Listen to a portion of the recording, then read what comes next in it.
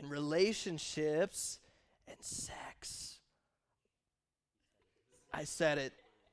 I will say it a lot today just to get it out of the way so that maybe it'll probably just be more awkward for you every time I say it. But what I'm hoping is that every time I say the word sex, it'll be less awkward for you, because every time you hear me say sex, it'll just get burnt into your brain that your youth pastor's saying sex a lot, okay? So the screen went out.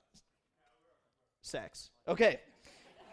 Here we go. And I know that parents will probably be listening to this, so I'm sorry, parents. But we have to get it out there. And I know we said this last week when we did our Jeopardy, but just to cover my bases here, I did send out letters to your parents. I would never do this kind of a series without letting your parents know, although I, of course, don't intend to be graphic or anything like that. That's what health class is for. That's what your parents are for. But I do like to inform your parents. So if your parents did not get a letter because we don't have their address on file, just let them know. I posted on Facebook yesterday, and we'll post it on Facebook every week.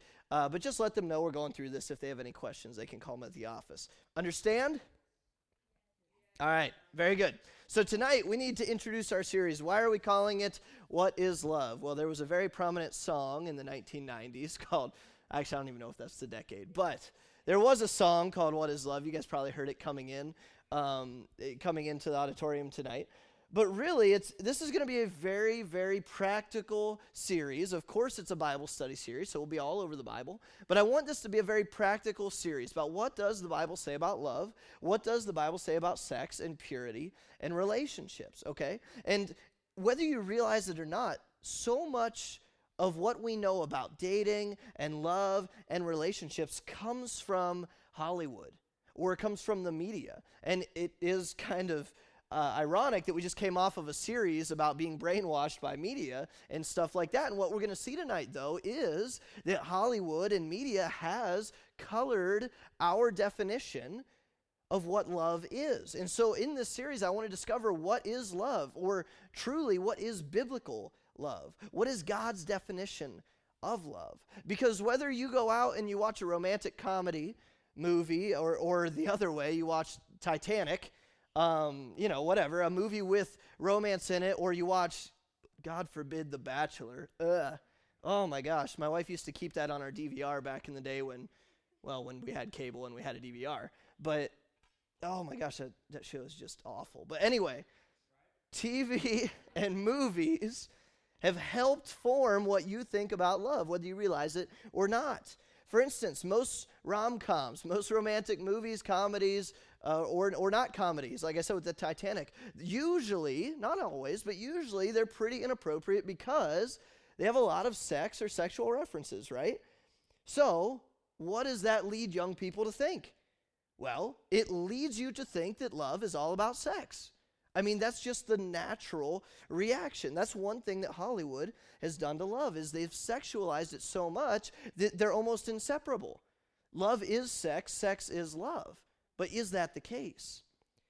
But even bigger than that, really, the biggest thing that Hollywood has done to love is redefine it in an even worse way than just sensualizing it. They've redefined love as this universal, abstract, atmospheric force that no one knows where it comes from, that leads you to someone that you're just destined to be with. Let's call it your soulmate, right?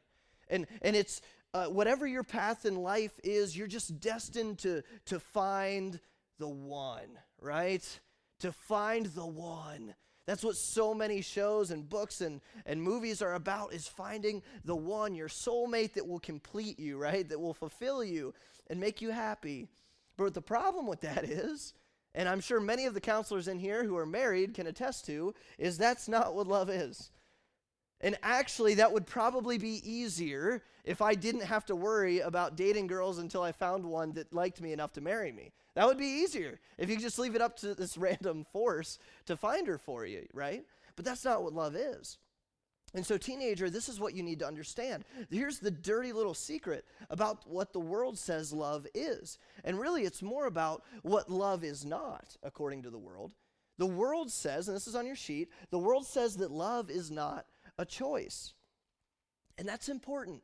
The world says that love is not a choice. Have you ever noticed that? So many movies, TV shows, music are all about the protagonist or the main character finding the one that they're meant to be with.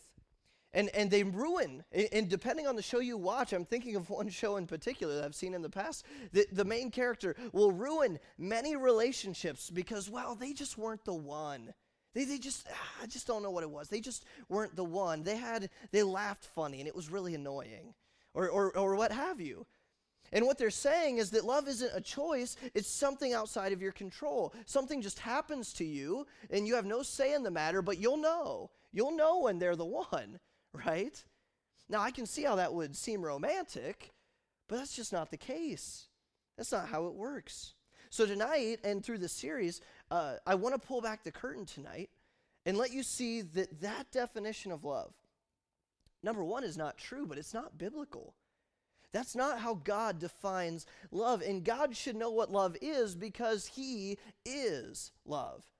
God isn't just loving. He doesn't just display characteristics of love. God, the Bible says, is love. And so in 1 John 4:8, we see this principle. It says, he that loveth not knoweth not God, for God is love. God is love. He is defined as love. So, number one, what does God say about love? What does God say about love? What does the Bible have to say about love? Well, we're just going to look at a few verses. And this is really interesting, actually. I'm not going to be in 1 Corinthians 13 really at all tonight, but yet I believe this Sunday, we're starting 1 Corinthians 13 on Sunday mornings, which is all about love and charity. So you'll be getting this, we didn't plan this at all. It's actually really funny that they're doing love on Sunday mornings during February. It just happened to be that way with 1 Corinthians. But compare what you're learning in here with what you learn on Sundays in 1 Corinthians. And you'll see a lot of the same things because the Bible is consistent. God's word is consistent. And so the first thing I want us to see that the Bible says is that love is a choice. Love is a choice. And we're going to see that. That's going to be a consistent theme through all of these characteristics. And everything that we see about love tonight and everything that we see about love throughout the series, you got to get this through your teenage skull. Love is a choice. Romans 5:8. But God commendeth his love toward us, in that while we were yet sinners, Christ died for us. God commended, or in other words, he exhibited his love for us. How? How did he prove that? How did he exhibit his love for us? Well, in that he died for us while we were yet sinners. The Bible says that before we were saved, if you have a relationship with Christ today, before you were saved, you were the enemy of God because of your sin. And while you were in your sins and yet the enemy of God, God displayed his love for you by choosing to die for you. See how that works? He wasn't forced to. He did. He chose to. Why would anyone choose to die for their enemies? Unless it was a choice. The proof of God's love is that he chose to love you even though we didn't love him. He chose to do it by dying for you. So, therefore, love is selfless. Love is selfless. John 3:16. For God so loved the world that he gave his only begotten Son, that whosoever believeth in him should not perish, but have everlasting life. See, the result of God's love that he chose to display and to have towards you was selflessness. It was giving. He gave his only begotten Son. He chose to love you, and the result was a selfless sacrifice. Does that sound like your typical Hollywood love scene? No, it's usually selfish in some way. There's some selfish aspect to the love that these people are searching for, that they're seeking in your typical media love show or movie. Love is selfless. It doesn't serve self. So therefore, love serves others. Love serves others. It doesn't serve itself. And again, we could go to 1 Corinthians 13. I won't because we'll see that on Sunday. But love doesn't serve ourself. It serves others. Galatians 5:13. Brethren, ye have been called unto liberty. Only use not liberty for an occasion to the flesh, but by love serve one another. In love, serve one another, because love serves others. It doesn't serve ourselves. And we can see that in what God says about how you should love your wife or your husband. Whatever your future spouse will be, whether you're a girl or a boy, God tells us how to love your spouse. And husbands, check this out in Ephesians 5:25, men, this is what God tells you how you should love your wife. Ephesians 5:25 says, husbands, love your wives, even as Christ also loved the church and gave himself for it. So Jesus displayed, he gave the example of how men are to love their wives. And that way is as he loved the church, which is self-sacrificing, which is not self-serving, it's serving others, and it's a choice to be done. See, Jesus displayed all of those attributes of love in what he did for you, in what he did for the church, in what he did on the cross, right? So based upon how God loved us, we're supposed to love our wives, men. And that means you choose to love her. That means you choose to love her even when she's not behaving in a way that would make you want to love her. That means that you selflessly provide for her. That means that you serve her and you sacrifice for her, because that is love. Love is a choice. Love is work. Love is work. It doesn't just happen. And perhaps that's one of the biggest reasons why there are so many divorces today. The next thing I want you to see, which might be interesting, is since love is a choice, you can choose to love the wrong things. You can actually choose to love the wrong things. And that's why that logic construct doesn't flow that the world has, that love is a choice, because you can love the wrong things. Check it out. 1 Timothy 6:10, the love of money is the root of all evil. Okay, well, that's not good. The love of money is the root of all evil. It's not that money is evil. Money is amoral. It's neutral. But loving money is the root of all evil, because it brings out the worst in you. It brings out your pride. It brings out what you're worshiping, what you're serving. It brings out covetousness, which the Bible says is the heart of idolatry. Okay? The love of money, you can choose to love the wrong thing. 1 John 2:15, we saw this verse a lot in the last series. Love not the world. Why? Well, because all that is in the world is not of the Father, the lust of the flesh, the lust of the eyes, the pride of life. It's not of the Father, it's of the world. So love not the world. If any man love the world, he's not of the Father. So loving the world is choosing to love the wrong thing. Revelation 2:4 is interesting, because in Revelation 2, God is writing a letter to a church at Ephesus. And check out what he says to this church. He says, nevertheless, I have somewhat against thee, because thou hast left thy first love.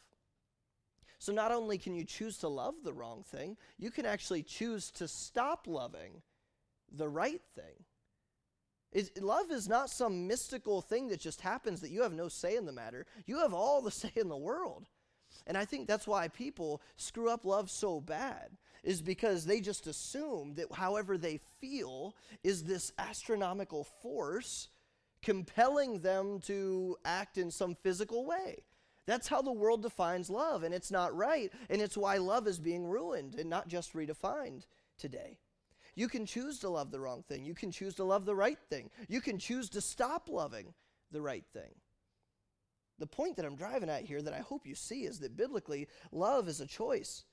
Let's look at 1 John chapter 4 more in depth. 1 John 4:4 is where we saw that God is love. And if we go to verse 7, it says, beloved, let us love one another, for love is of God, and every one that loveth is born of God, and knoweth God. He that loveth not knoweth not God, for God is love. Okay? And this was manifested or revealed, the love of God toward us, because that God sent his only begotten Son into the world that we might live through him. Herein is love, not that we loved God, but that he loved us and sent his Son to be the propitiation or the payment for our sins. Beloved, if God so loved us, we ought also to love one another. If you track through all those verses, there is no possible way that you could come away with the conclusion that love is not a choice. There's no possible way. That whole passage is riddled with God choosing to love us, therefore we should love other people. Or because God first loved us, that is why we love him, and we ought also to love one another. Love is a choice.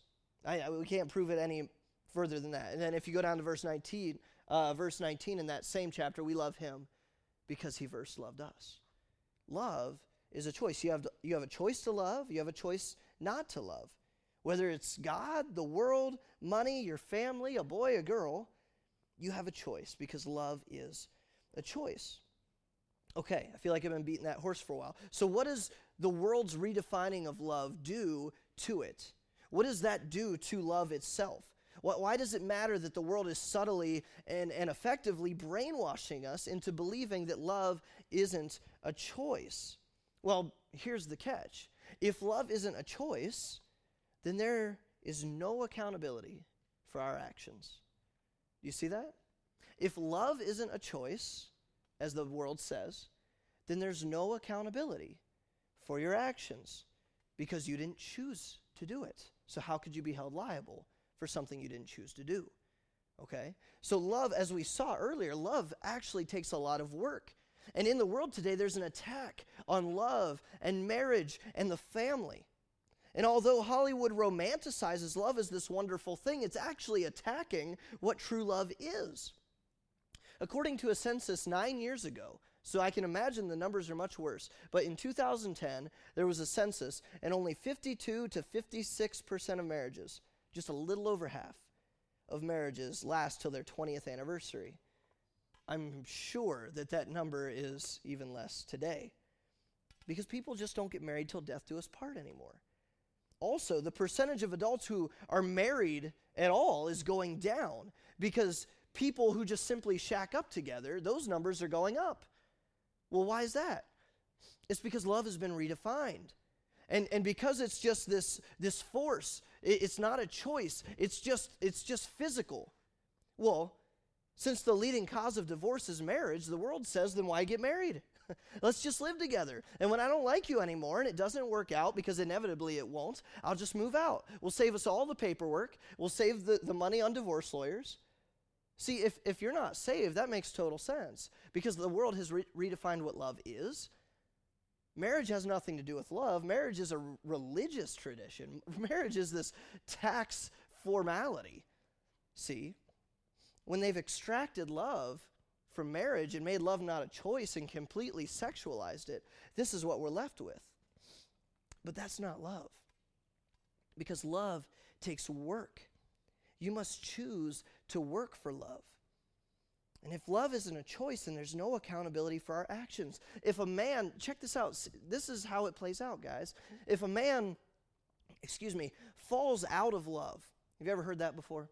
If a man falls out of love with his wife and cheats on her, he's unfaithful. Well, what ramifications are there? He didn't choose to do that. He fell out of love with her. What's he going to do? Love isn't a choice. After all, the heart wants what it wants. I think that was a Selena Gomez song once, right? Heart wants what it wants, man. What are you going to do? I'm sorry I hurt her, but I just don't love her anymore. That's what the world leads you to. That's the logical end of their philosophy of love.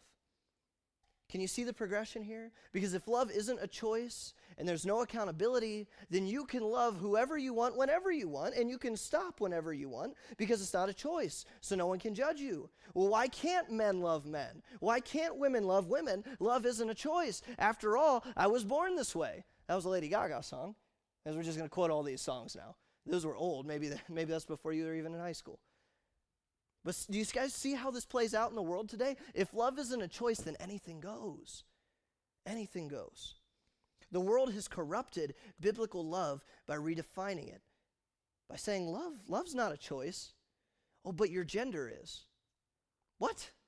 Did you ever notice they flipped the script on you? Guys, they're insulting your intelligence. Love isn't a choice, but your gender is. Something as scientifically simple as being born a male or a female is a choice, but a daily decision on who to love is not a choice. You're born that way. Are you kidding? But they flipped that script, and if you don't believe that, you're looked at as some crazy person, some person stuck in the past with crazy, old school, antiquated values. That's how you're viewed, because the world has redefined what love is. Why does that matter? Well, like I said, the world said love is not a choice. Therefore, what it does is it sends you searching high and low to find the one, your soulmate. You don't have a say in the matter, but you better find him. You better find her, or you won't be fulfilled. You got to find the love. You got to find the one. But, you don't actually have a choice in the matter, so good luck. What we need to do is we need to shift our focus from not just the worldly definition of love. Of course, we need to do that. But we need to shift our focus from searching for the one. Because if you don't realize it, the brainwashing of the world and the media is just going to lead you on that wild goose chase of looking for the one. That's the whole point. That's how you get a spouse, right? According to the world. Find the one. Find the one. We need to shift our focus from finding the one to what God says. Okay, well, what does God have to say about love? That's number one. Well, let's look at number two. How do I find love? How do I actually find love?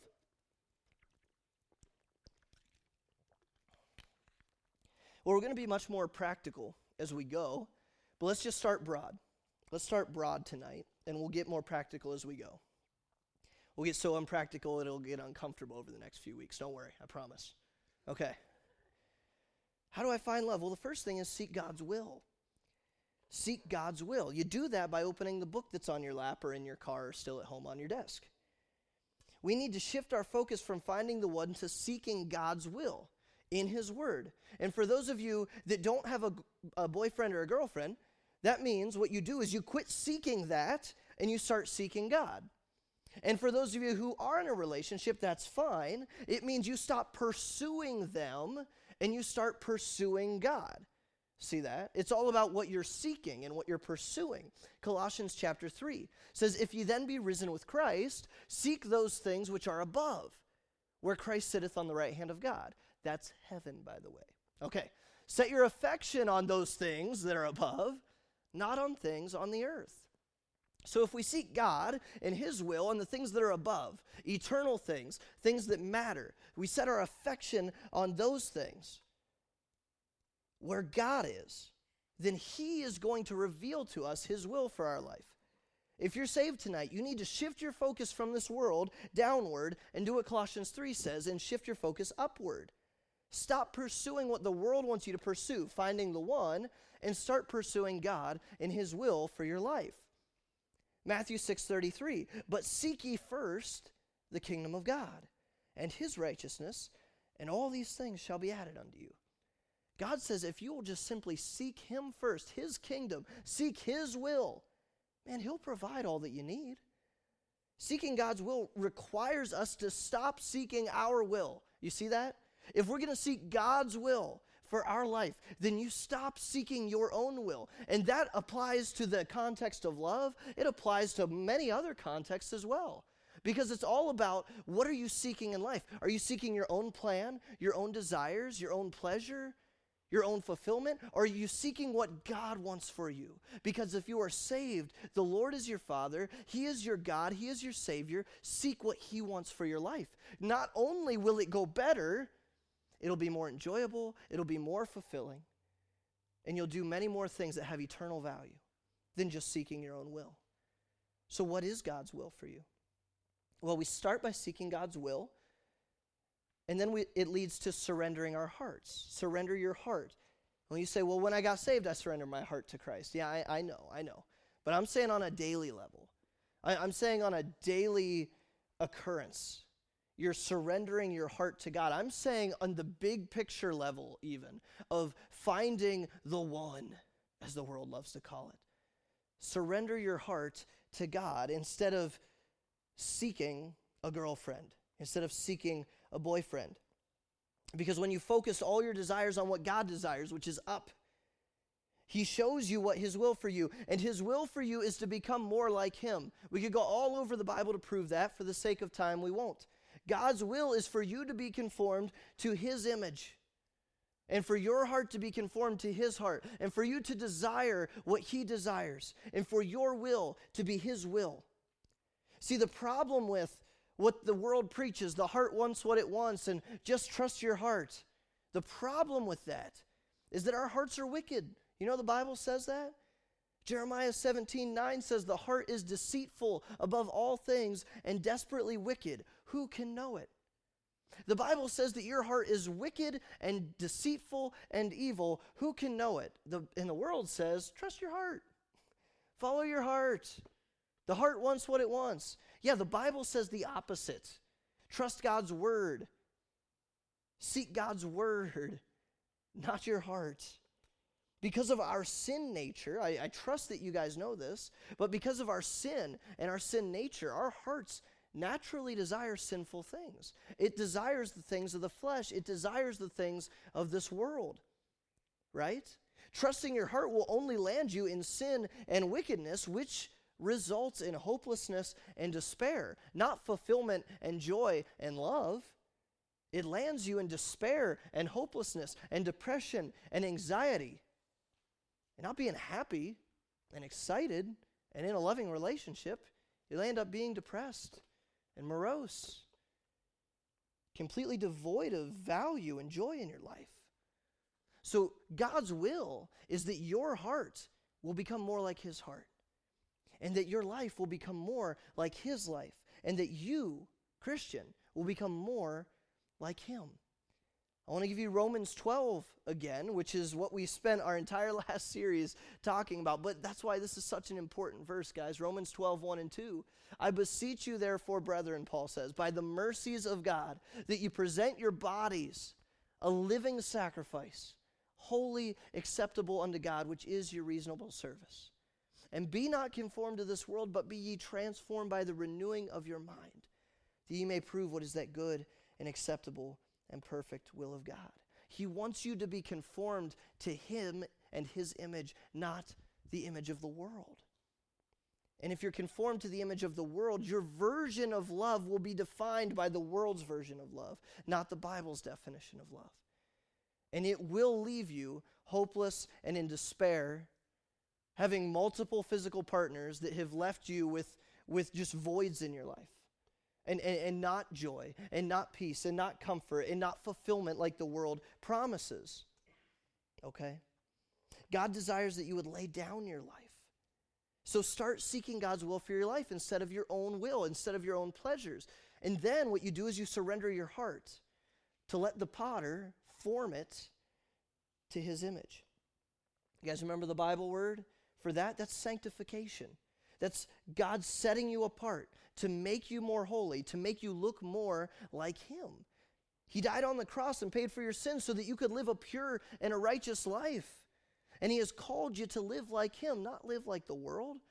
In 1 Corinthians chapter 6, and we're going to hit this verse a few more times before we're done with this series, but Paul exclaims, what? Almost in rhetorical fashion. What? Know ye not that your body is the temple of the Holy Ghost, which is in you, which ye have of God, and ye are not your own? He says, Christian, don't you know that the Holy Spirit lives inside of you? Your body is the temple of the Holy Ghost, which ye have of God, ye are not your own. Verse 20, for ye are bought with a price.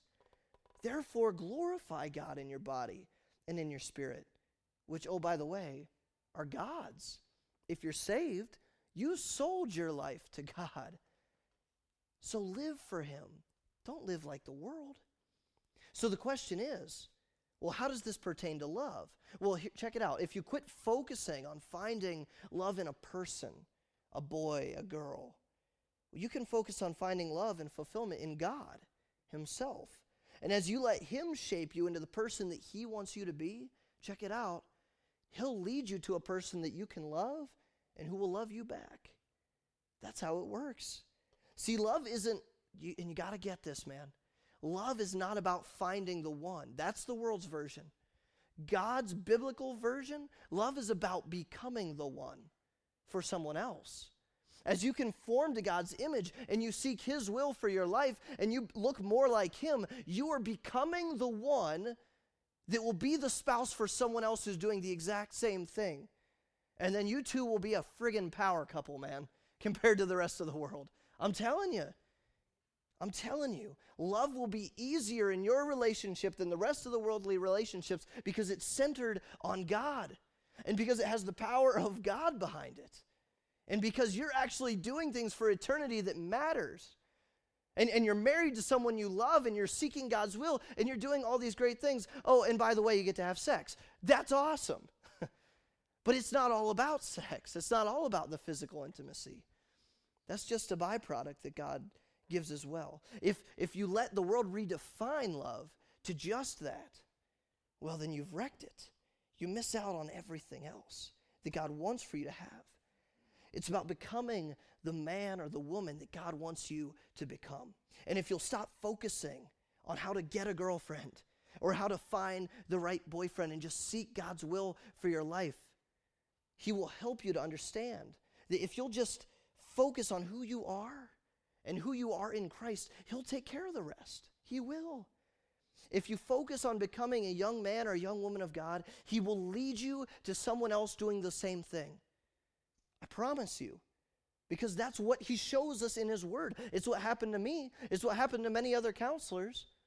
If you will focus on becoming a young man or a young woman of God and stop seeking the world's version of love, stop seeking what the world portrays love as on television or in pornography or what have you, or in music. If you'll stop seeking that and seek to become the man or the woman that God wants you to be, He will eventually, in His timing, mind you, takes patience, He'll lead you to someone doing the same exact thing. He'll lead you to someone doing the same thing. That is God's will for you. So let's wrap it up here. Like I said, love is a choice. You got to get that from this message. It's the opposite of what the world will tell you. Stop focusing on trying to find your soulmate. Start focusing on becoming the young man or woman that God desires for you to be. And then when God leads you to someone who's doing the same thing, guess what? You get to choose to love them.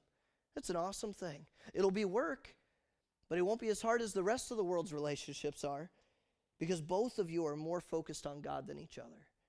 And that's how a good biblical relationship works out. When you're both focused on God, you grow closer to each other. We need to understand the biblical definition of love, and I hope you understand that tonight. And then we will move on in the next couple of weeks, and we'll get more practical, and we'll see how that fleshes out in relationships and love and physical intimacy and purity later. But we got to understand the biblical definition of love, because the world doesn't understand what true love is. And we need to stop worrying about finding the one and just start focusing on becoming the one that God wants you to be. And if you'll start there, man, you will be just fine. I know high school is rough. It's a rough place. There's so much pressure to be in a relationship at all. And if you're the outcast who's not in a relationship, you don't have a boyfriend, you don't have a girlfriend, well, you almost feel like everyone looks at you like you're some crazy person, right? Because why aren't you in a relationship? I don't know. I didn't know I was supposed to be. Man, and then God forbid, once you get 16, 17, 18, now the pressure's really on, because you really got to start dating, or else you're never going to get married. You got plenty of time to get married. Chill out. Especially you ladies. I don't know what it is about being 18 and feeling like you need to be dating the guy you're going to marry. It'll be okay. It'll be all right, I promise. But if you start focusing on who God wants you to be, He'll lead you to the one He wants you to be with. He will. Trust His will for your life, instead of trusting your own fleshly desires, because those will only lead you down a path of despair. They won't lead you down a path of joy and fulfillment. Let's pray. Lord, I come to you tonight, and God, I feel like I say this every week, but I do. I thank you for your word. We would have nothing to come here on Wednesdays or Sundays and study if it wasn't for your word, and we certainly wouldn't have any joy or hope if it wasn't for the hope and the joy that your word provides.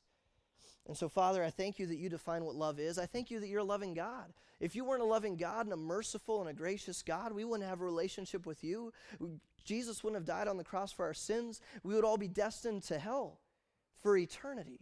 But because you loved us, though we were yet sinners, Christ died for us. Because you sent your only begotten Son into the world, we can have eternal life by calling upon His name. And if anyone in here hasn't done that, Lord, I pray that they wouldn't leave here tonight without doing that. I pray that they'd call on you so they can understand what true biblical godly love is in the first place. But God, for those of us who know what that is and have a relationship with you, I pray that we would quit seeking this world's definition of love, and we would start seeking what you say love is. And we would start seeking your will for our life and surrender our heart to you to be made conformable to your image. And when we start seeking to become the person that you want us to be, you will, in your timing, lead us to someone who will complement us in a way that will make us more beneficial and more effective for you and for your kingdom and for the ministry. And so, Lord, I pray that we would trust you, we would surrender our hearts to you, and let you work out this thing in us. And that we wouldn't be seeking love or seeking the one, but that we would be seeking you. I pray that in the rest of the series, as we start to get more practical and start to talk about grown-up material like physical intimacy and sexual intercourse, Father, I pray that you would just allow us to hear what your word has to say, understand the great things about those subjects that your word has, but also understand why you gave us the boundaries of marriage for that, and help us to understand how to be pure and the importance of purity for ourselves, for our spouse, and for you. I love you so much. I thank you for this, for your word and for this study. I pray that you be praised in this last song. And it's in your son Jesus' name that I pray. Amen.